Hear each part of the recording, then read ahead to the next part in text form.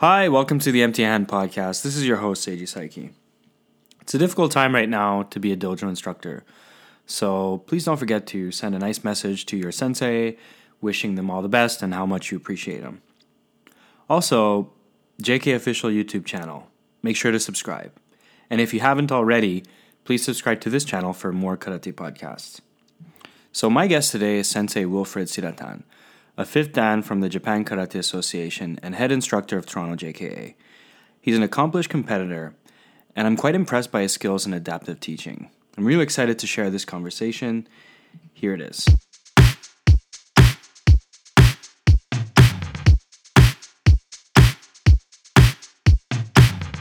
Is it recording? Okay, yeah, I think it is recording. It says started, yeah. It is. It says recording. Okay. There's a red dot. Well, Sensei Wilfred, thank you for coming on the show. I really appreciate you taking the time. How have things been at your dojo during this whole situation? Wow, this whole situation, it's really changed the way we see things and the way we act and the way we do things. As far as the dojo is concerned, it's the physical dojo is shut down, but the spiritual dojo, I think, shouldn't be shut down because of that. Not because the dojo is closed, going to train. Mm-hmm. Training is something we should do no matter what. We're at home. Personally, for me, I know training is a 24-hour thing. When Definitely. I walk, I'm training. When I'm driving, I'm training. It's all part of the growth and experience and karate. You got to get those 10,000 steps, right, on that Fitbit. Well, one thing I noticed for you in particular is you were really quick to adapt, right? So once you heard the news, what were you thinking? So hearing the news, it's great, but also trying to have a look ahead and see where it came from and how they are adapting. And how they are adapting, for the future, for the short future. And I'm thinking, well, I think we have to go through the same stage as well. So we might as well start adapting right now, because this is going to go on for at least a year, minimum at least a year. Is that what you thought at the start? Like you thought at the start, you thought it would be a year? Yes. Oh. Yeah, definitely. Avant-garde. And another reason is I've looked back on the history of pandemics, and one of the biggest ones that we had in the brief history is about 100 years ago with what they call the Spanish flu. Yes. And it's almost the same thing that we have now, except that we didn't have the communication that was sent out to the rest of the world to for cautionary measures. Mm-hmm. So looking back at that, we can get a kind of a timeline on what's going to look like and how it's going to develop. So looking at the history of it and looking forward, I started looking for ideas and strategies to work forward in training and keeping everyone there as well. Now, another great thing about having students from different walks of life is one of my students, he is a clinical psychologist. Oh. And I had asked him on as, to come on and to do a Zoom meeting with us, and for the parents and the kids to come on and ask questions. And one of the key things he said was to try to keep your life as normal as possible through this whole thing.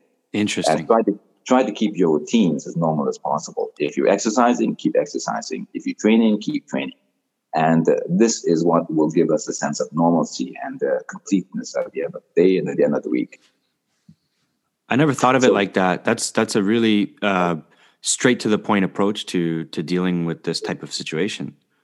Yeah, I think, having students from different walks of life, and I know karate, I know computers, but they know so much more. That's an interesting thing about, having an intelligent dojo, right? Where you're not just a commercialized place. Like you get actual smart people from different walks of life. It's quite fascinating. And you know what's fascinating, I find, is they are very willing to help, and they're eager to help because Yes. they're part of the dojo and they want to see it, the people in their lives there succeed. So they have no issues with coming forward, stepping forward, and doing things for the dojo. Definitely. It's kind of, for some people, it's a second home, right? If you run a good dojo, it's a second home for them, isn't it? Yeah, a place where you can go and you relax your mind, you de-stress, and then you come home and it's neutralizes you. Yeah. Yeah. So now, as far as with the dojo, the things I've done is some really important things. Well, you have to think of before, during, and after. So this same as in karate. I run everything in karate. You have you have the zanshin at the end. You have the techniques at the beginning, and then you have the movements at the during. So I use karate as an example to how I develop my strategies. So coming in, they have to have masks and sanitizers and so on. I have the temperature, hand sanitizers, the temperature gauges, and so on. During the class, they must wear the mask and whenever they leave the floor, do the hand sanitizer, because you could be touching things and touching your face all the time. But also afterwards. So what I did was I did some research on sanitizing, and we sanitize the dojo afterwards. But there's a brilliant solution that many people haven't looked into as yet. And because I'm very technical, I've looked into all of these issues. Using UVC germicidal lights. And it's an ultraviolet light, and it's a type C. There are different wavelengths, and the type C wavelength is a germicidal wavelength. So there are bulbs out there that will produce UV ultraviolet lights on a type C spectrum, which kills viruses and bacteria and so on. Really? Now it's used in hospitals for sanitizing rooms and so on after patients leave. Oh. So I have rewired some of the lights in my dojo to have permanent sockets and timer switches to accommodate these lights in the main dojo, in the washroom, and the gym below. So whenever we leave the floor, we just set it for an hour, and it sanitizes the whole place. By the lights in the ceiling sanitize the whole place? Yes, that's right. They sanitize the whole place. Yeah. Wow. What is this called? It's called UVC lights, ultraviolet. UVC lights. Yes, ultraviolet type C lights. Now they come in bulbs, but they also can come in like lamps that like a table lamp that you can buy and put there and plug in and then set it. The thing was is that once it's set, you cannot be in the room because ultraviolet light will start changing your DNA. Oh, it's bad for your skin, and it will kill all the bugs in the room. I see. So that's why maybe a lot of places aren't using it, for the fear of those type of things happening. Yeah, you have to make sure the place is completely empty when it's being used. Wow. Yeah. That's pretty intense. Well, if anybody's looking for a solution, this might be for you then. I've done so much research on all of these things, so that if anyone wants to contact me, I'm happy to provide any information free of charge. Yes. And tell them where to get it and so on, and the best solutions. Yes. Because there are a lot of fake out there, and I actually have done the research. I know what the fake is. I know what the real ones are, and I have testing equipment now that will test for real and fake and intensity and so on. Yes, feel free to reach out directly if anybody's interested. Definitely. Yeah. Because obviously any ideas or solutions that can help create that normalcy where you had all this equipment set up. Like, what was your setup, like your electronic setup? So, I mean, at the beginning, it was just a laptop. And then once I saw that this is going to be a more permanent thing, I was thinking ahead and I thought, I have students who can't make it to class sometimes because of distance. So why not have a permanent solution? And even moving forward, when this is all back to normal, at least if they can't make it to class and they can make it to the Zoom class while our regular class is in progress, I say my philosophy is some training is better than no training at all. Yeah, definitely. So I have a 42-inch TV coming down from the ceiling, and it's kind of like this, the ones you would see in classrooms at universities coming down from the ceiling.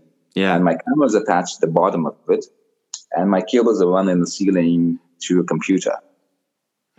So it's set up neatly so that when you walk in the dojo, you don't even see it until it turns on and there's a TV in the ceiling. Yeah, the way you have things set up, I thought was like pretty professional. So if anybody's looking for advice on setting up things through Zoom, definitely reach out to Sensei Wilfred, because you hosted a seminar one time too, right? And you had the whole setup, and everybody was on there. It was pretty smooth, right, altogether. Yeah, it's pretty smooth. I mean, I'm an IT. That's what I do for a living, and I want to be able to produce something that represents what I do. Yeah. So I find the best cables, the best cameras, the best computers that will work, integrate well together. Yeah. Let's talk about your karate history a little bit. So, what was your first instance? Yeah, I'm kind of doing like a 180 with this one. Going from dude, let's go down memory lane quickly right now. Sharp turn. So how are you exposed to karate back home? So I like to start by saying that karate was always something that was in me, and I don't know why or how. It's something unexplained, and it's something I knew I had to pursue. I didn't know how, but I had to pursue it. And for those of you people who know me, I grew up in Trinidad, in a small village in Trinidad. And there's there was no technology, and it's like, okay, so where do I go? I don't know where to go. And I found when I was a teenager, I found this place in a community center in the small town that I live. There was actually a karate dojo up there in this community center. And I found it, and I went, and I was blown away by what I saw. It's like going into another world. I saw all these people wearing white pajamas. It's a cult. What is this Japanese cult? Why are they wearing white pajamas? And they don't have shoes on. Like, well, this is really odd. Like, I've never been with no shoes on. So I sat there and I watched, and I knew it's something I wanted to get into, but I was like, okay, these guys look so mean and powerful and strong. And funny thing, after class, they were all talking to each other and being really friendly, and it's like the friendliest bunch of people I've ever seen. But during the class, it's like the spirit was so strong in the class. It's like, wow, I don't know if I want to get into this, because what's going to happen to me? I mean, I'll be beat up by the end of class. Yeah. But when you have a passion for something, you find a way to pursue it. And I joined the class. I didn't have a lot of money back then, and the instructors like, well, it's going to be $15 a month, which is pretty cheap. Yeah. And I'm working, and sometimes I didn't have the money to pay for the class, and a few months would go by, and he wouldn't say anything at all. And then when I would work and I would have the funds, I would pay him, for a year in advance. and make up for the whole thing. So one of the things I really appreciate about that instructor is his name was Archie Wells, Sensei Archie Wells, my Archie first karate Wells. instructor. Okay. Sensei Psyche actually met him when he went to Trinidad with me one time. Oh, is he still teaching in Trinidad right now? He still is. Nice, cool. Yeah. Okay, well, we might have to do a visit one of these days. We'll have to go. Is it what's a famous meal there? Famous meal there. Wow. Yeah. Famous meal is there's a dish called kalalu. It's made with spinach and different vegetables and so on. And you have curry chicken, stewed chicken, you have the barbecue chicken, lots of vegetarian dishes. Because of the different cultures there, you have so many different foods and available to you. Definitely. But we're going to have to do a Caribbean trip. Yeah. We're going to have to do one of these days. Yeah, Sensei really enjoyed the food. Yeah. Sorry, I kind of went off track there. My bad, but you were saying, yeah. Yeah, so getting into karate there. Now I didn't realize it, but my dad, I was forbidden to do karate because the concept of what karate is. But I used to sneak out of the house and go do my thing and go in the backyard, and when it's night and train, go in the bushes, do my karate in the bushes. What is that guy doing in the bushes? Huh? Well, that's amazing. That's just like when you're so passionate about something, you just do it, right? And yeah, and after almost 5 years of training, I didn't realize it. But one of my karate mates from class, black belt, he came home. He came to my home with a little mini trophy like this, and I said, "What's that for?" He says, "Well, turns out for the last 5 years, you never missed a class." Oh. He says, like, not one single class, and this is to show the appreciation. The sensei wants to show his appreciation that you never miss a class. I would arrive 1 hour early for class almost every day, just to sweep the floor. Sweeping the floor is an ordeal. It takes a half hour with a push broom, and by the time you're done, you're all warmed up. Wow. When I was a brown belt, I remember my sensei says, "Mr. Seerattan." I said, "Oh, sensei." He says, "Stop sweeping the floor." He says, "Give that job to the white belts now."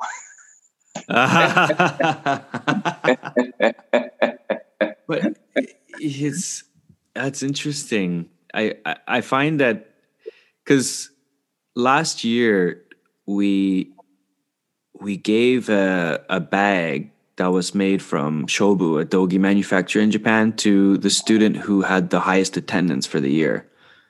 Yeah. And it's interesting that your instructor back home was already thinking about these type of ideas of like, I think it's an oversimplification to say rewarding good behavior, but I mean, those are the kind of values that you want to foster in a dojo, right? Yes. I mean, how much of what you do today is influenced by those experiences in terms of like dojo values? Yeah. It's so important, dojo values. I'd like to point out that my experience there when I started karate there, everyone's training together and everyone's training really hard, and I'm trying to keep up with the class. Sometimes after class, some of the guys would talk and so on, and I realized that all of these people in the class, they're all from different walks of life, and under normal circumstances, we never would have met. Some were engineers, some were lawyers, some were doctors, but during class, we all train as one, and we all, and that was the thing that really struck me the most. That, hey, wow, like everyone's in class, everyone's so humble in the training, and when it comes to this karate thing, we're all on the equal playing field. That's a very interesting point, definitely. Because everybody in their own right is a professional, right? Yes. Especially if you have an adult program. I mean, these people are smart people, right? You're not gonna convince them to do some crazy wacko thing, right? Your training has to be very authentic. Yes. It's watching them perform, and I said to myself, wow, if I ever make it to brown belt, that would be a huge thing for me, just to make it to brown belt, because these brown belts are like killers. Yeah. And if I could make it there, wow, that would be a huge accomplishment for me, just to make it to brown belt. Yeah. Well, we can go down this huge rabbit hole, but I think that the definition of a black belt's probably changed significantly. I think in the last 10 years, it's, I mean, yeah, it's nothing positive about that discussion, right? But the karate back home in Trinidad, how much of it was influenced by JKA karate, or was there an instructor that came down, or like, where did your instructor get his training? Yes. So this was actually, that's a very interesting question, because I had done so much research and reading about karate, and I read all the books in the library about karate and martial arts, which there was only a small section in martial arts in the library.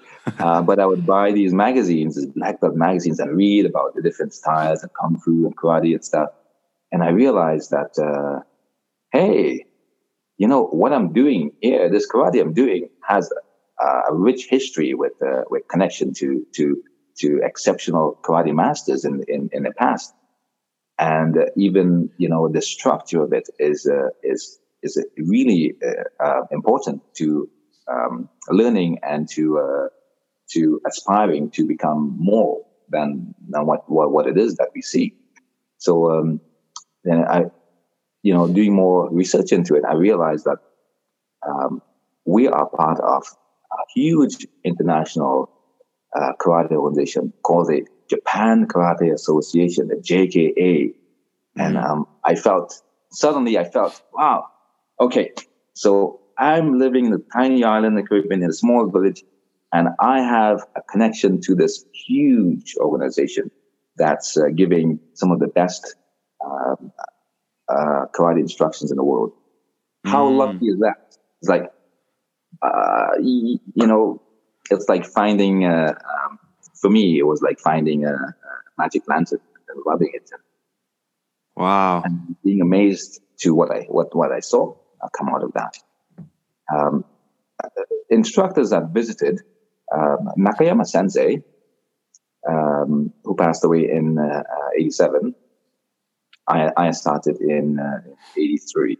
And Nakayama Sensei, he actually made the trips to almost all the Caribbean islands that had the word JKA.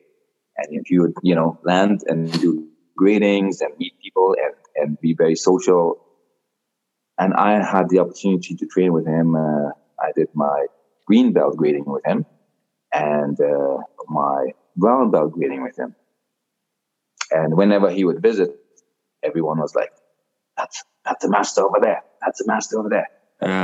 Sensei, he's the headmaster, and I saw him for the first time, and I like, but he's such a small guy with a big reputation. It's like, I see him in all these books and magazines, and that's him over there. Okay, so I have to, and so he was giving a bit of a lecture one day in class.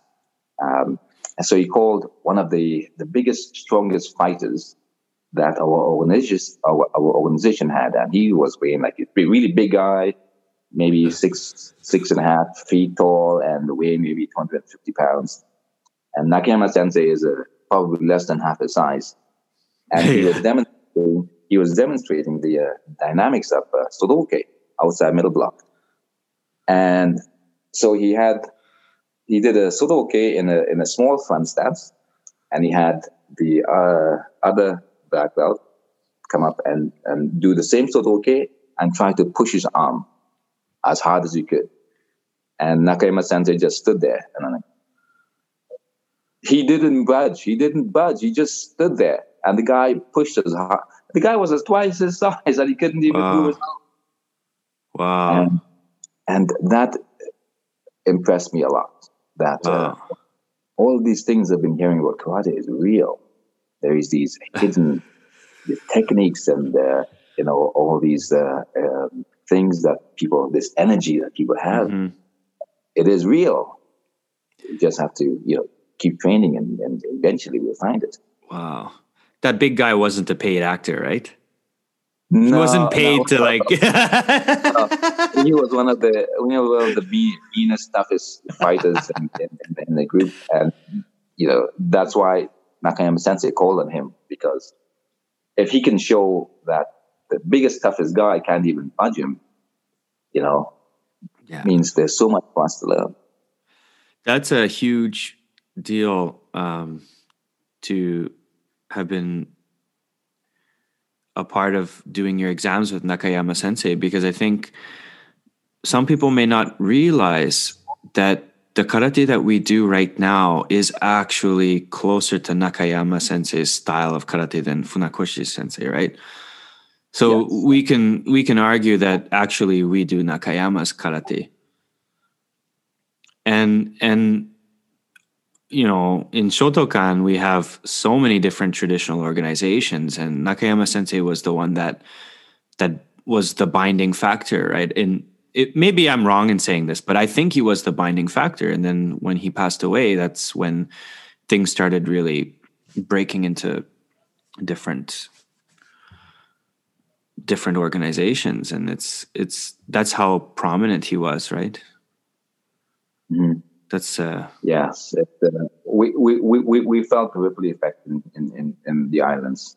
Definitely. So what you're saying, the ripple effect, it really hit us hard. In the islands. It's really fascinating that he would be traveling around to each location like that.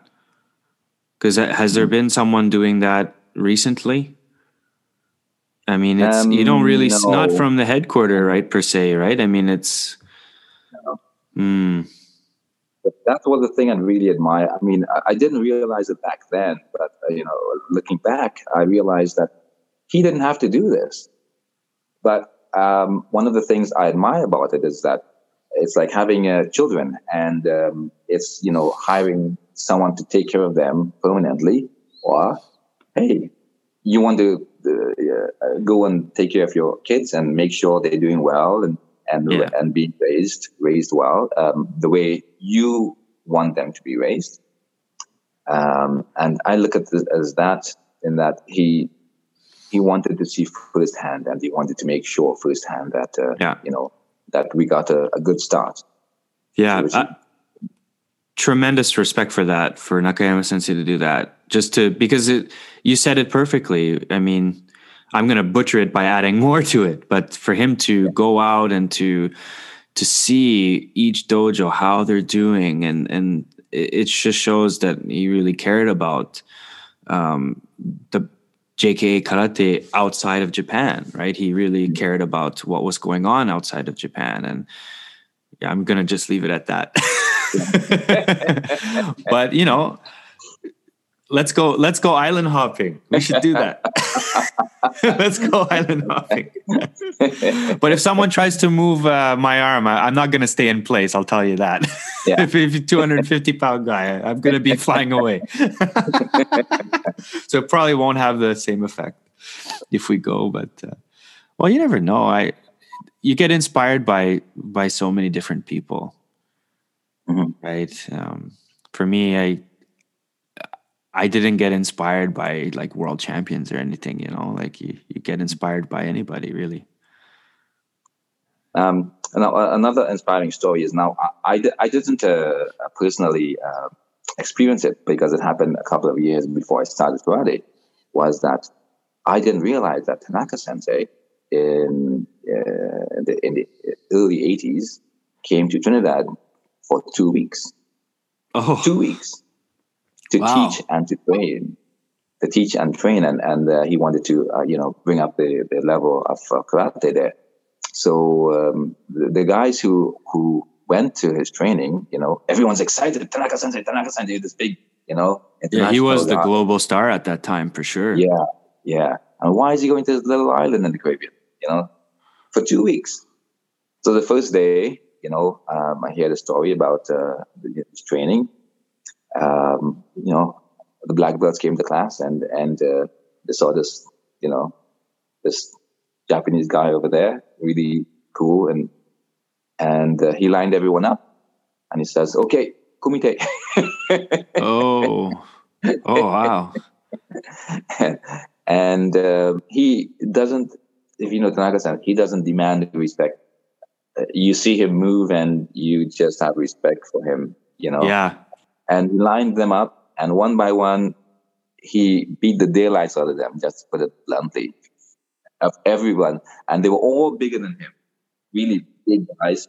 And for the next day, only half of them showed up.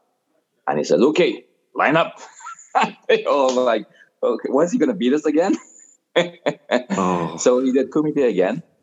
And the next day, only a quarter of them showed up. And by the end of the few days, when only a handful of them started showing up, he says, "Okay, time to learn."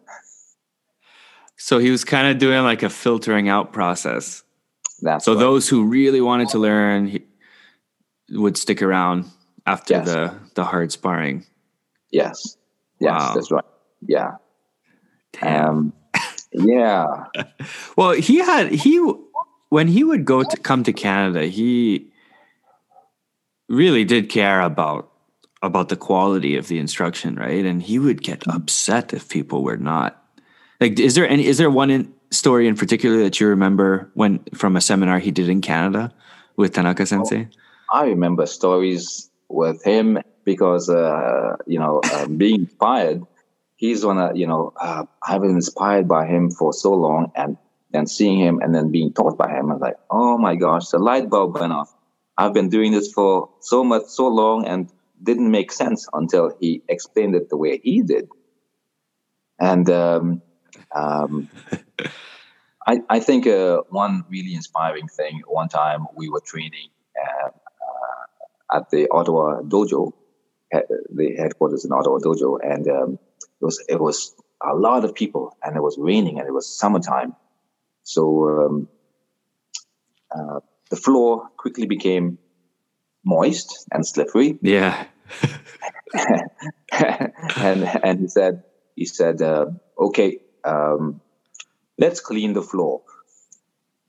So yeah, so all the people who know Tanaka Sensei, we all ran and you grabbed the rags and dipped it in the bucket and ran it off, and then hit the floor and started running forward and backward, up and down the floor. And he looked and he says, "Why are all the senior belts cleaning the floor? Oh. And the lower belts are just watching?" Oh. He said, "This is not the way. This is not karate." He says, "Okay, line up." Oh, shakes. Okay, now lie on the floor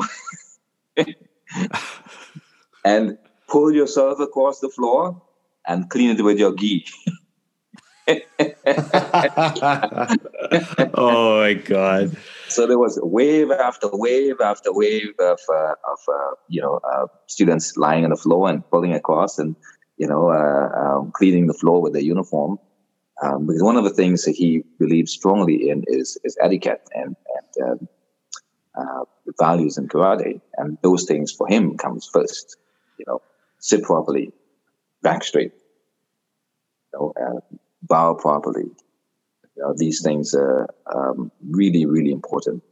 Tanaka Sensei, when he would come. So that part of the value of him having us clean the floor, it goes back to my earliest training when I used to come in early and clean the floor. Mm-hmm. And many people would actually avoid cleaning the floor because they think, why do I want to do this? This is not for me. This is cleaning the floor. I'm not a janitor. And it's not about being a janitor. It's about being humble and wanting to learn. And if you if we are full of ourselves, we cannot learn. Mm-hmm.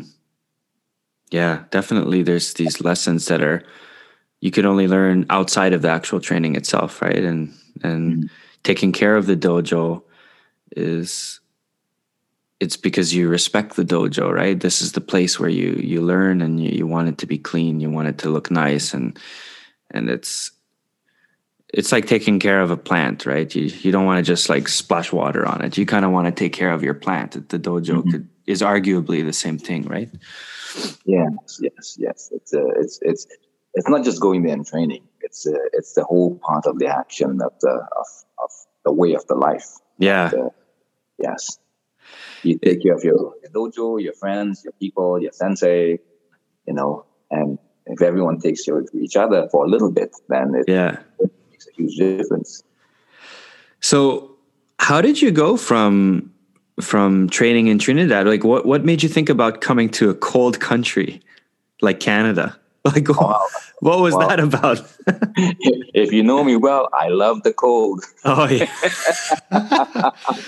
Wow. Jeez, that's quite the transition, right? It is. I found that I had an opportunity. I mean, I really didn't want to leave Trinidad, but I found sometimes you find you have an opportunity, and if you don't take it at that moment, it will disappear. And I found that I had an opportunity where I had an aunt who just moved here, and she was, really wanted someone to come and be with her, live. So I took that opportunity because I knew that, hey, if so many millions of people can make it, so can I. And I took that with me. I actually arrived in the winter time. And oh my gosh, I was like, you heard about the cold, but experiencing it is a totally different thing. Yeah. So that was a memorable winter for me. The first winter I spent here in Canada. Wow, having to get different shoes and different socks and different clothes and huge difference. Well, yeah, because you were living your whole life in a beautiful sunny island. Now you're coming to desert frostland. That's well. So were you looking for a dojo once you got here? Like, what was your mind for the karate part of it? Well, not immediately, because it's a huge transition. So I was trying to settle down and get my footing and so on, and find get a job and so on. And but I was also here to help my family. So I was working and helping my family financially as well, and that was part of the opportunity, but also to go to school for myself and to better myself in that way. But also I knew I would have access to JKA dojos and really good quality instructions as well from the Canada JKA group. Mm-hmm. So I did look for dojo to train in, and I started off with a dojo that it had connections with JKA, but wasn't a JKA dojo. Mm-hmm. But the reason I liked it there is because they had really good values with karate. Well, what are some of those values that? Wow! So yeah. Put you on the spot. Oh yeah. Those values I think very important is again, taking care of your dojo, and your dojo in turn taking care of you. Those values were there. It wasn't a very commercialized dojo where you come to our dojo, we make you a black belt. Not one of those things. Yeah. It's like come to the dojo, we train hard, we train together, and we experience things together. And you make friends, for a lifetime. Definitely. Those values are very important. I definitely feel that when it comes to friendships, I feel that if you don't do anything difficult together, it's this. How do you develop a strong friendship otherwise? I mean, if you go to school together, if you train together, if you do something challenging together, you develop a bond that, let's go out partying, let's go out, let's have fun, let's have fun, let's have fun. I mean, what is your friendship based off when you think about it, right? And I don't know. Yeah. That's just my opinion, but you know, when it comes down to it, it's when you're in trouble and you really need someone to have your back. You know, and suddenly you find yourself lonely and you don't have friends anymore, except for the ones who were always there, and they will always be there, and they have your back, and no matter what, they have your back. And you know, that's when you really see people who have your back, and you're true friends, right? Yeah. When it's you have some adversity in your life. Yeah, 100%.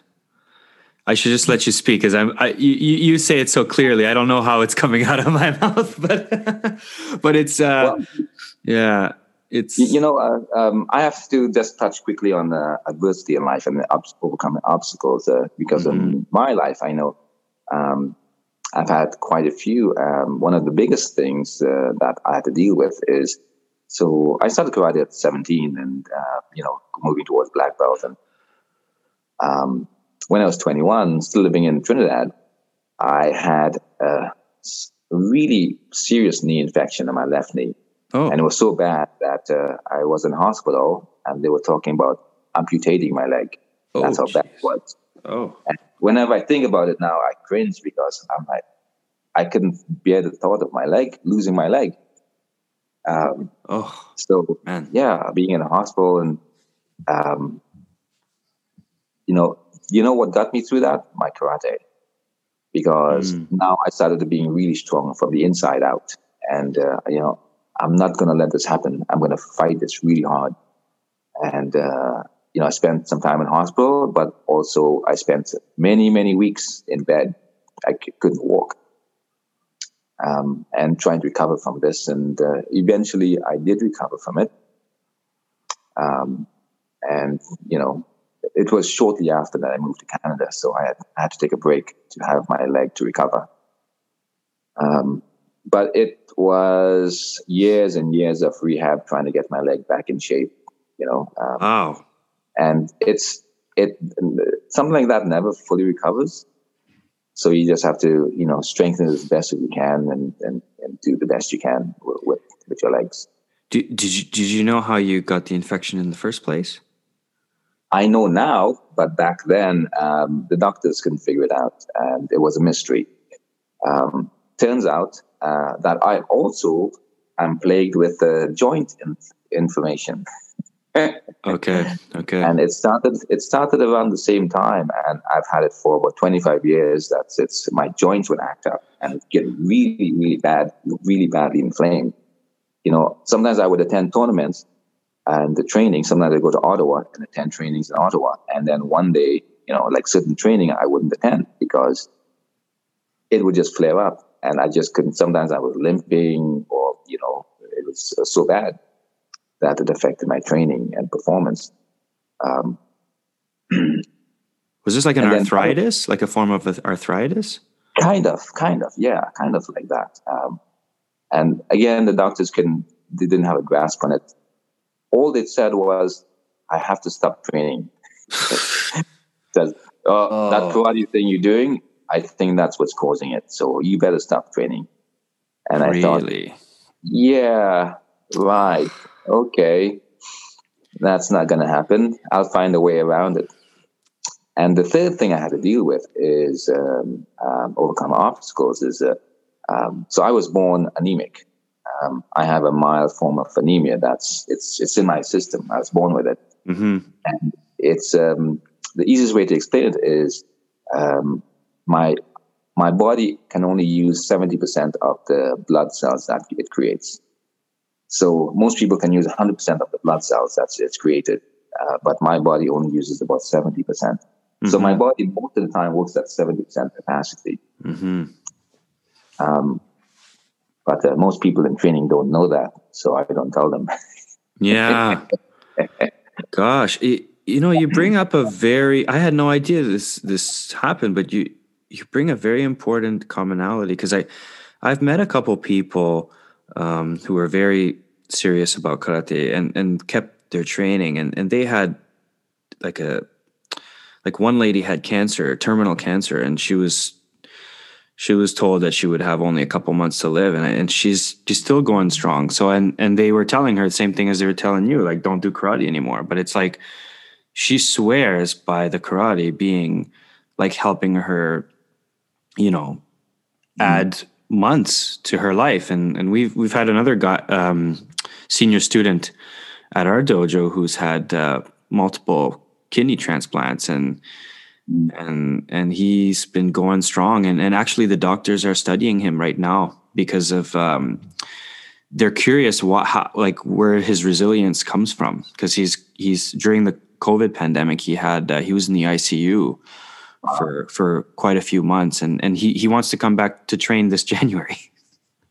And then the doctors are telling him, don't do it. But then it's like, wait a minute, is this what's been helping you all this time? So there's like something about the training. I don't know if it's the physical part. It cannot be the physical part of it. There's like something that you gain mentally from it. I can't put my finger on it, obviously, because I'm not a doctor and I'm an idiot, so I'm not going to figure it out. But it's the karate spirit itself. If you feel the passion of the karate spirit, it starts from inside of you and it works itself out. So if you use it, like I use karate, and it has helped me tremendously in my health and my well-being and my daily life and so on. And that's one of the reasons I actually started teaching, because I thought, wow, this thing does so much incredible, things for me, that the least I could do is share it. Definitely, yeah. So yeah, that's why I started teaching and wanted to share some of the insights and the benefits that karate has given me personally. Yeah. And my doctor says it's best. She says, "So, are you still training?" I said, "Yep." She says, "How often do you train?" I said, 6 days a week. And she says, "Well, with the condition you have, it shouldn't be like that, but you're healthy and everything shows normal here except for your blood count a little bit. So whatever you're doing, don't stop." That's her explanation. There's definitely got to be something from the karate trade, because even Funakoshi, in one of his books, was saying that karate, because he wasn't healthy as a child, and it kind of helped strengthen him and his health. So somebody's got to do some research here, because and I think it's not necessarily the physical part. It's what you were saying about like the karate spirit aspect of it. Maybe it's the like a chemical thing, right, in your brain. I don't know, but if we go back to the time you were saying that the karate helped you get through this infection, like, were you training physically, or was it more like in your brain that you were fighting it off? So yes, it was more. Well, my mind got weak with all the pills and stuff I was taking, but I knew that this is what I have to, because I felt it from the inside. And I felt, okay, so I'm in bed and nothing I can do. Bring me some weights. Bring me something. I want to strengthen my arms, and I never once asked anyone help for going to the washroom or to have a shower. I would drag myself to the washroom or to the shower. I mean, like literally drag myself in there, do my thing, and it would be extremely painful getting off the bed.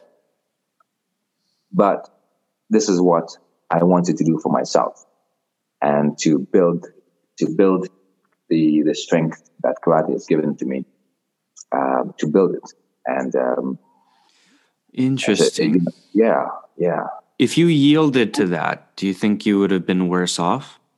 Like instead If of I like knew the fighting through, you would have just been, stay in bed because you're in pain. Don't go out of bed. Stay there. Like, do you think that would have made things worse for you? That's where the difference is in the way I perceive things. Is I looked upon it like it was like I left my body and I looked down on myself and I said, huh, I think this is a test.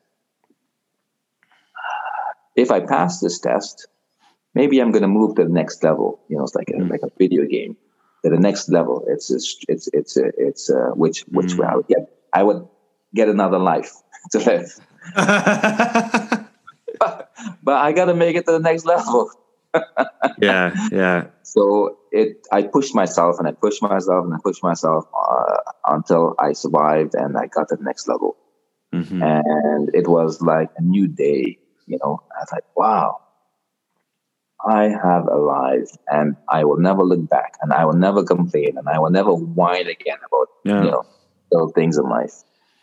That's pretty amazing that you went. I had no idea that you had that's a very significant event that could have gone either way, right? Because it's easy for your spirit to be broken, definitely, in any situation happens. Like even though you're well trained, like if it happens, it could break you. Anything could break you, right? And that's fascinating. Yes.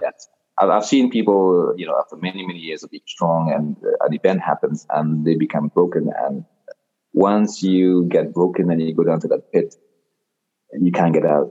Yeah. You can really get out. So it's really important to, when these life struggles happen, that we remain strong, let's say it's happening right now with the virus. We remain strong. We try to keep as normal as life as possible. And when we come out on the other side, we'll be better for it. We would have learned so many new things so we can implement in our life moving forward. The next level. That's what it is. Yeah, there's something really weird about karate or martial arts in particular about it, and especially if you teach it in a structured way or following the values that are important, like even like the Dojo-kun values, right?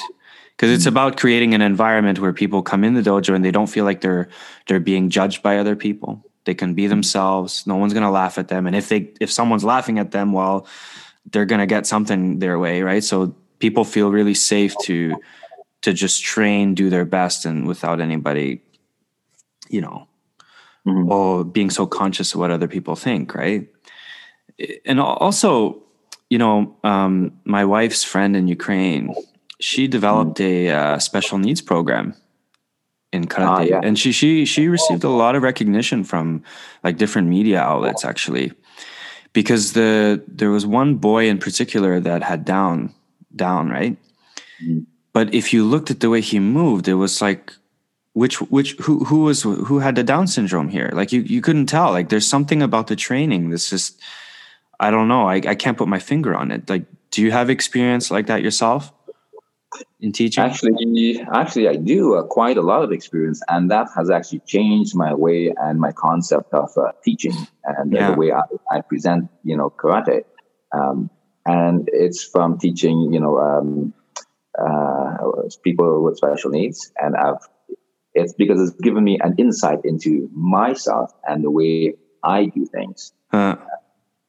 So currently, I do teach a special needs adult group once a month. Wow! And no, I would actually go to their facility and teach there, and the welcome I would get when I get there is like, they don't call me sensei. They go, Will. Will. Oh my God, that's awesome though. I know. And but now I'm producing videos for them on YouTube so that they can continue, doing the karate. But I've also come across in my dojo, people have actually heard of my training and my teaching abilities with kids and special needs. So they actually sent kids to me with for private classes. And two that stands out in particular, who are current students of mine. One, his name is Shane. Everyone knows Shane. Yes, yes. You Google, you Google Shane on YouTube on Google, and he's he's like close friends with Robin Williams, and he's met Robert De Niro in person, and they worked on a film called Awakening. He was one of the study cases in the film Awakening with Robert De Niro and what's the other guy I just said? Robin Williams. Robin Williams. That's right. Yeah. Yes. So Shane, when he came to me, he was one of the things he really wanted to do karate because it's one of the things that's actually stable in his life and gives him a lot of focus. When he does karate, he's so focused. And Shane has Tourette syndrome, so it's mostly movement, oriented, rather than vocal. But when he trains, his techniques are so powerful; it's unbelievable. No one wants to stand in front of his kicks because it's so powerful. And so I trained him to black belt level, JKA black belt level, JKA standard. Yeah. And when he did the grading, no one batted an eye into, well, should he or shouldn't he? Everyone was like, yep. Yeah. Pass for sure. Another young person I work with his name is Malachi. I started working with him since he was 14 years old and brought him up, trained him for 5 years straight. I do private classes with him once a week and in the dojo. And he has the most important thing, and the difficult part is starting and understanding the concept of karate and what it is and how you're supposed to do it and how to teach it. And teaching him is eye-opening in the sense that everything has to be done in a positive way. There can't be no negativity in teaching. It's like, okay, Malachi, bend your knee a little more. Good. What's wrong with my knee? My knee is fine. Don't ask me to bend my knee.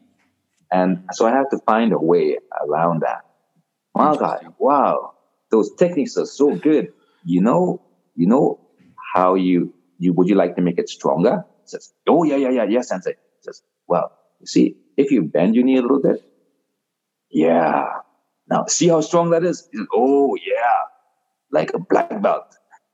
And so just changing the idea of interesting of how I say things and how I go about it, and just bend your knee. For us, it's okay because we understand. There's a cultural context to that too, though. Yes, because like in Japanese culture, people generally use negative reinforcement, right? And that's how that's what fuels the motivation. But that's why I'm so fascinated by your adaptive teaching, because obviously we're not in Japan, number one, and number two, if you really want to transmit the message, the best way is to be able to do it in a way where you can reach out to each individual person in their own unique way. Yes. So my many years of training, I have. The thing is, I don't see myself. I never wanted to be a teacher, and I don't see myself I never see myself as a good teacher. So I'm continually trying to find a better way to do it, and always changing and restructuring. And the most important thing is in teaching, I find, is communicating what you're trying to teach. So whatever means, whatever form, I find, I use it. And there are four main ways of communicating or learning, which is visual, auditory, reading and writing, and kinesthetic, which is movements. Yeah. So using one method sometimes, or using a combinations of different methods, or even using you go to a comedy club and someone cracks a joke and it's really funny, and you go home and you're laughing and you're telling it to other people, and it sticks out. And I thought, hey, I can use a little comedy in class, and something that would that would be stimulating because they will remember it. So even using that in class, a bit of a comedy, and they would actually remember, especially with the kids, remember the lesson because it was funny. That's amazing. So using different ideas and different methods, and reverse psychology, and okay, so you want the kids to produce cheme and strong techniques, and they're doing the regular stuff, and and it's just not getting there. But then you know what I'm talking about. I know what you're talking about. But then I use reverse psychology and say, okay, we're gonna do Jello karate now. What Jello karate? What's Jello karate? Because pretend you're Jello. which is a Jello karate is completely opposite to kime in karate. So if they grasp the concept of Jello karate and they do the Jello techniques and so on, and then okay, now let's do the complete opposite of that. Show me that's it. Not now it's strong karate, opposite of Jello karate. And all of a sudden, the light turns on, and you should see them move. It's like crazy and really powerful, and really intense. For me, it's a method to get the message across. And the thing is, if they feel the intensity that they can produce once, then it's easy for them to feel it the second time, then get it the third time. But if they can't feel the intensity of the techniques that you want them to produce, then they would have no idea, no concept of exactly what you're talking about. Yeah. Where did that come from, though? Your ability to take things from different, like, for example, comedy. You took that from after going to a comedy club. Like, where did you get this sponge-like skill? Well, like I said before, my karate never stops. It's constant. No matter what I do, it's all karate, learning. And for me, it's 24 hours. But the main concept of learning and teaching is when I was in school, I had difficulty learning. And I couldn't figure it out. I couldn't figure out why I had difficulty learning, and the other student they were brilliant. And I just couldn't get it. And then, I started karate. And someone said to me one day, says, if you were as good in your school as your karate, your school would do really well. And I didn't realize it then, but my karate was doing really, really well. I was excelling so fast, and I couldn't understand why. So I took some time and, tried to understand what it is I'm doing karate that makes me excel and not excel at academics. And then I began learning about different ways of learning, and the visual and video, auditory and kinesthetics and so on. Mm-hmm. And so then the light went off, and I started applying my karate skills to my academic skills and my school skills. So I took my karate and put it in class. So the way I would learn in karate, I took those visual and kinesthetic ways, and I moved it to my classroom, and I adapted it to the way the teacher was trying to get the message across. So it was kind of like a translator.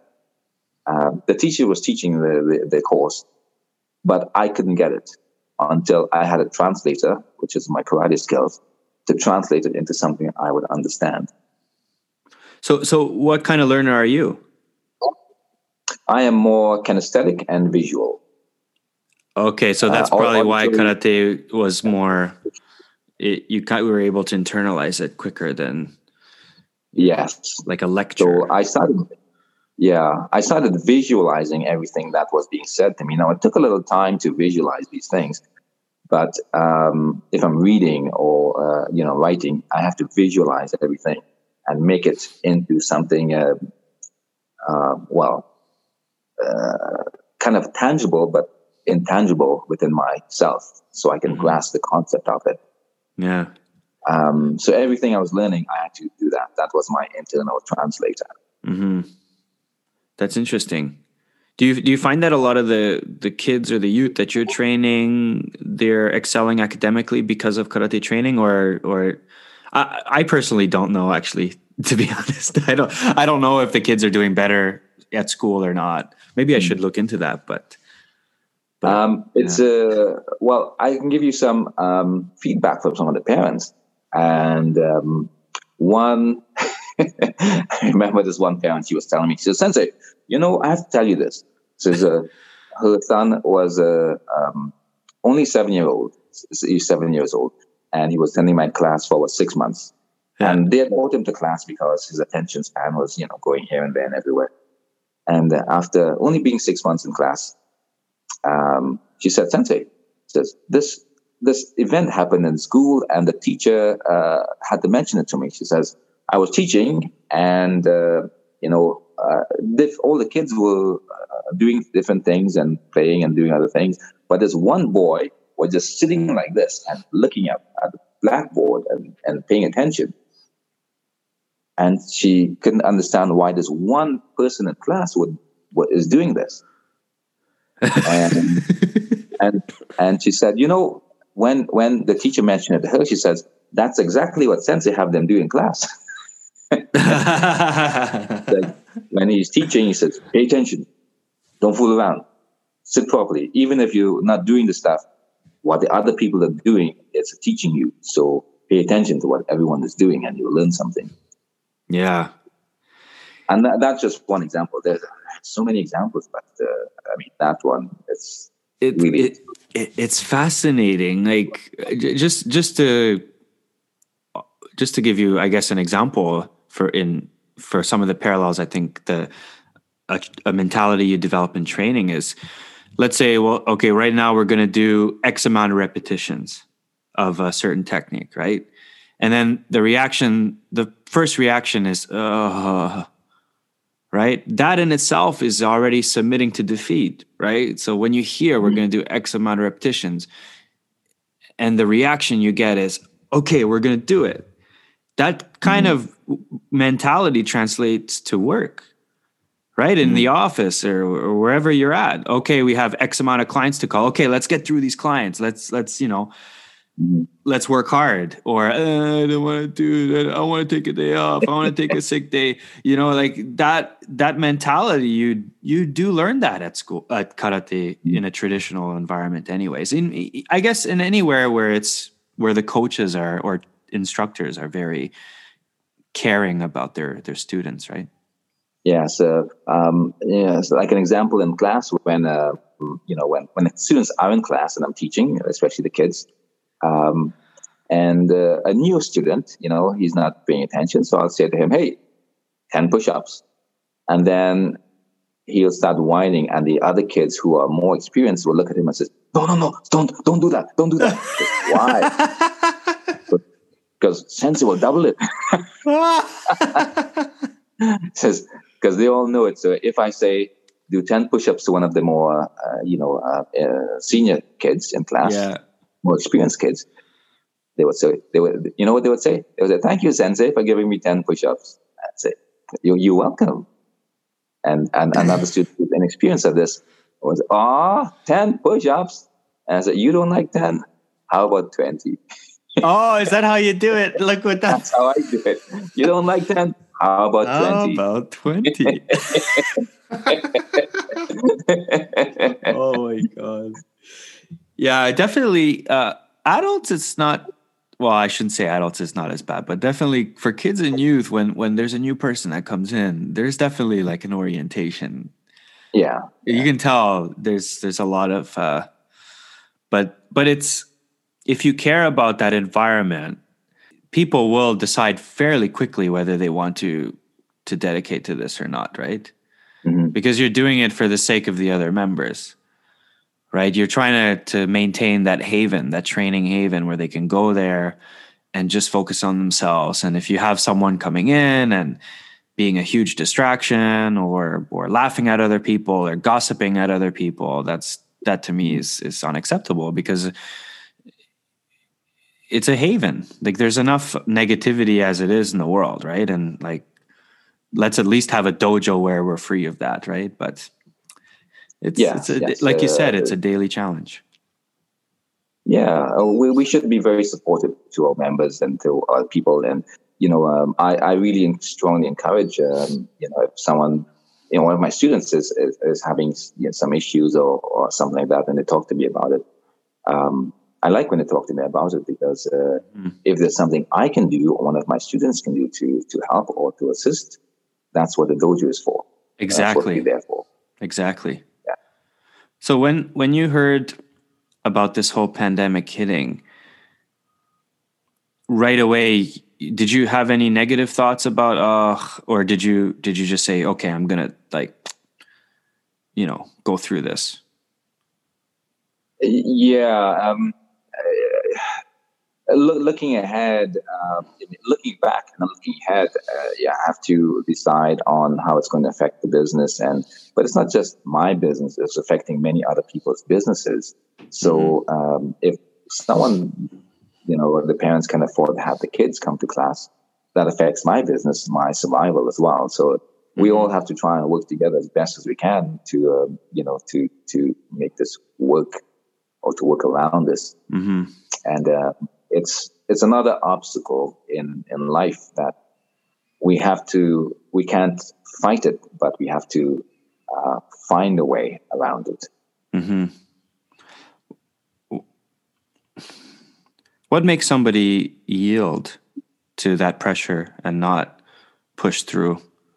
Because I think at some point when something difficult happens, we all kind of second guess ourselves. I think that's normal, right? But like, what are some contributing factors to not pushing through these difficult times? Well, I mean, I can give you my opinion, and my personal experience is that we have to believe in something in life, for ourselves or for others and so on. And we have to have an end game for ourselves, something like a treat at the end, like a dessert at the end of the meal that we look forward to, or an incentive to work towards. And if I find I use it as a strategy as well in teaching. If there is no incentive, what's the point? What's the point in doing it? For me, the incentive is the way I look at life and karate. Even when I was younger, there's so much to learn. I want to learn as much as I can. And during this time, there's going to be obstacles. There's going to be good times and bad times. But what am I going to do if we don't prepare for the bad times, and psychologically, then when it happens, we just break down. But if we prepare for the bad times psychologically, when it happens, it's like training hard in the dojo. The old saying, cry in the dojo, laugh on the battlefield. When the bad times hit, you go, hey, this isn't so bad. I can survive this. And, those people who have gone through gradings and be really nervous and so on, and they've come out on top. That's one of the purpose and the reason for the grading and for getting involved and for training hard, because you know that this is going to be tough. But if I really work hard at it and I don't give up, I can accomplish something. That's definitely some of the lessons that kids could learn through the Q gradings, right? Like when they go for their belt grading, they can learn this resiliency if they don't pass. I mean,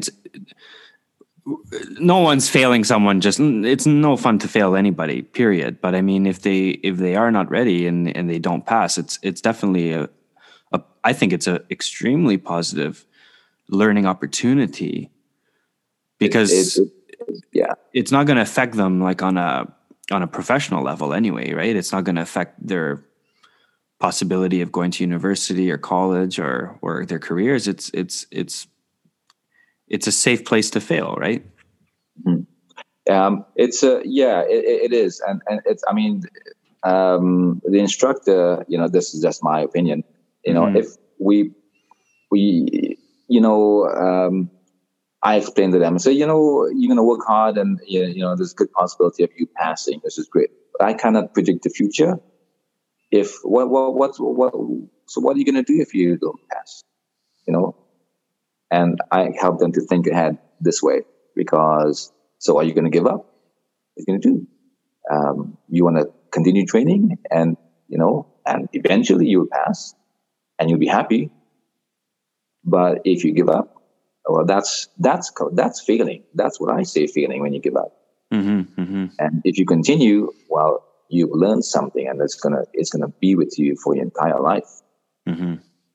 Definitely, 100%. I find, well, if I'm not mistaken, right now in schools, kids can't fail classes, right, in Canada.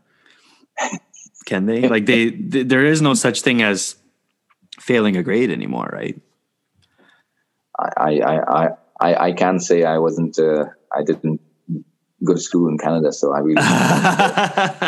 But if I'm not mistaken, right now, like, kids cannot fail a grade, even if they totally bomb it. I think they can't fail. Isn't that a problem if people don't learn accountability to some extent? Like, what is that going to breed in the future? Right? Yeah. In a way, the dojo might be the only place that they will learn what it means to earn something, maybe, to some extent. Yes. Don't be afraid of a little bit of hard work. I always tell the kids, if I can do it, you can do it. Because you don't know what I've been through, and I can do it. And your parents treat you so nice at home and give you 3 meals a day and snacks and treat you so nice, and you should be happy. And you better go and give your parents a big hug right now. Yeah.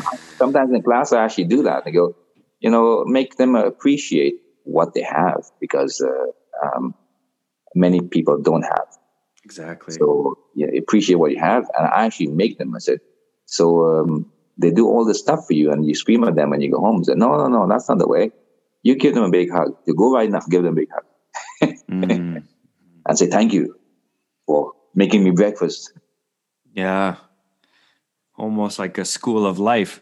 Yeah, that's right. That's it's not just to learn,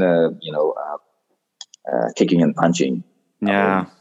I tell them that you learn how to bow properly. Bowing has a huge meaning in karate.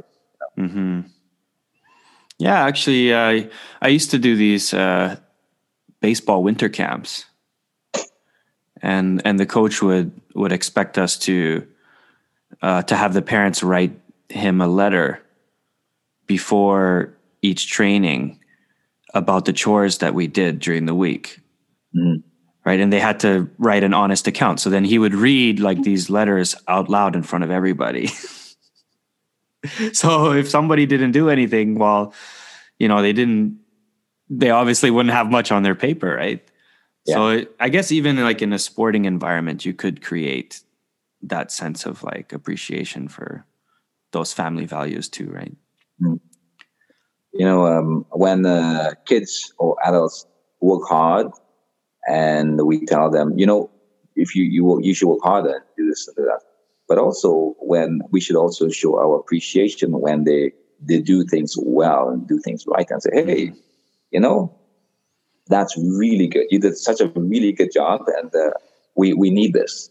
We need to know the things that need to build us, but we also need to know that when we're working hard and we're making an effort, that is being appreciated. Is there some examples of things you do at the dojo, whether it's like an award ceremony to show appreciation, like or little activities? Like what are some examples of things you do to show appreciation?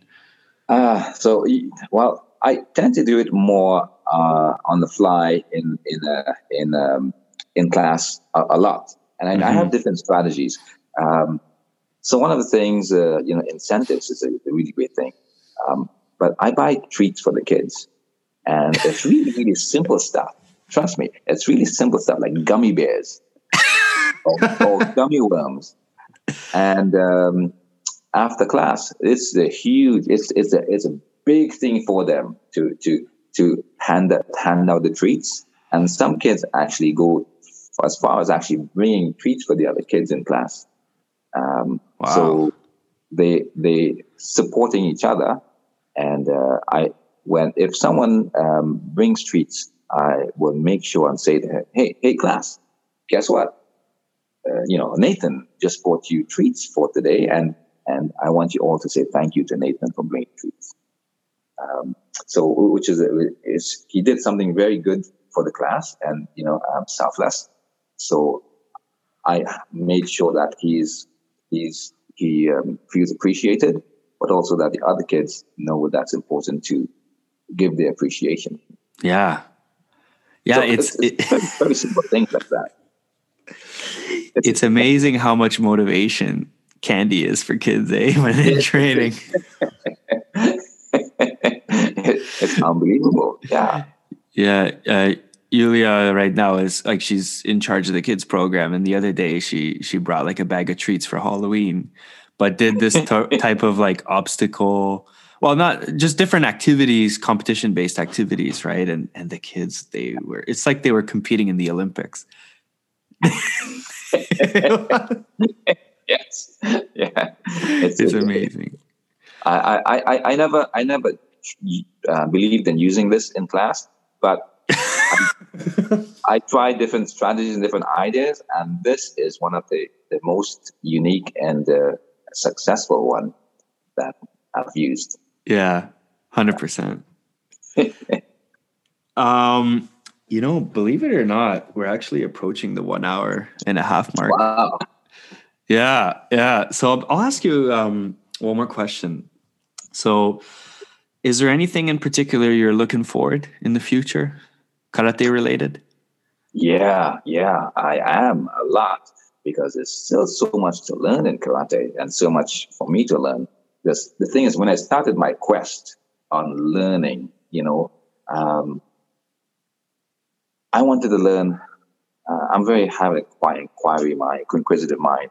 So I wanted to learn, why are people in karate able to break bricks and boards and jump so high and do things and fight like a tiger? Why? What makes it so special? And this has been, my quest for a long time. Not just that, but what seems like people in the martial arts can do impossible feats, like incredible things. Why is this possible? And I'm still on the quest for this.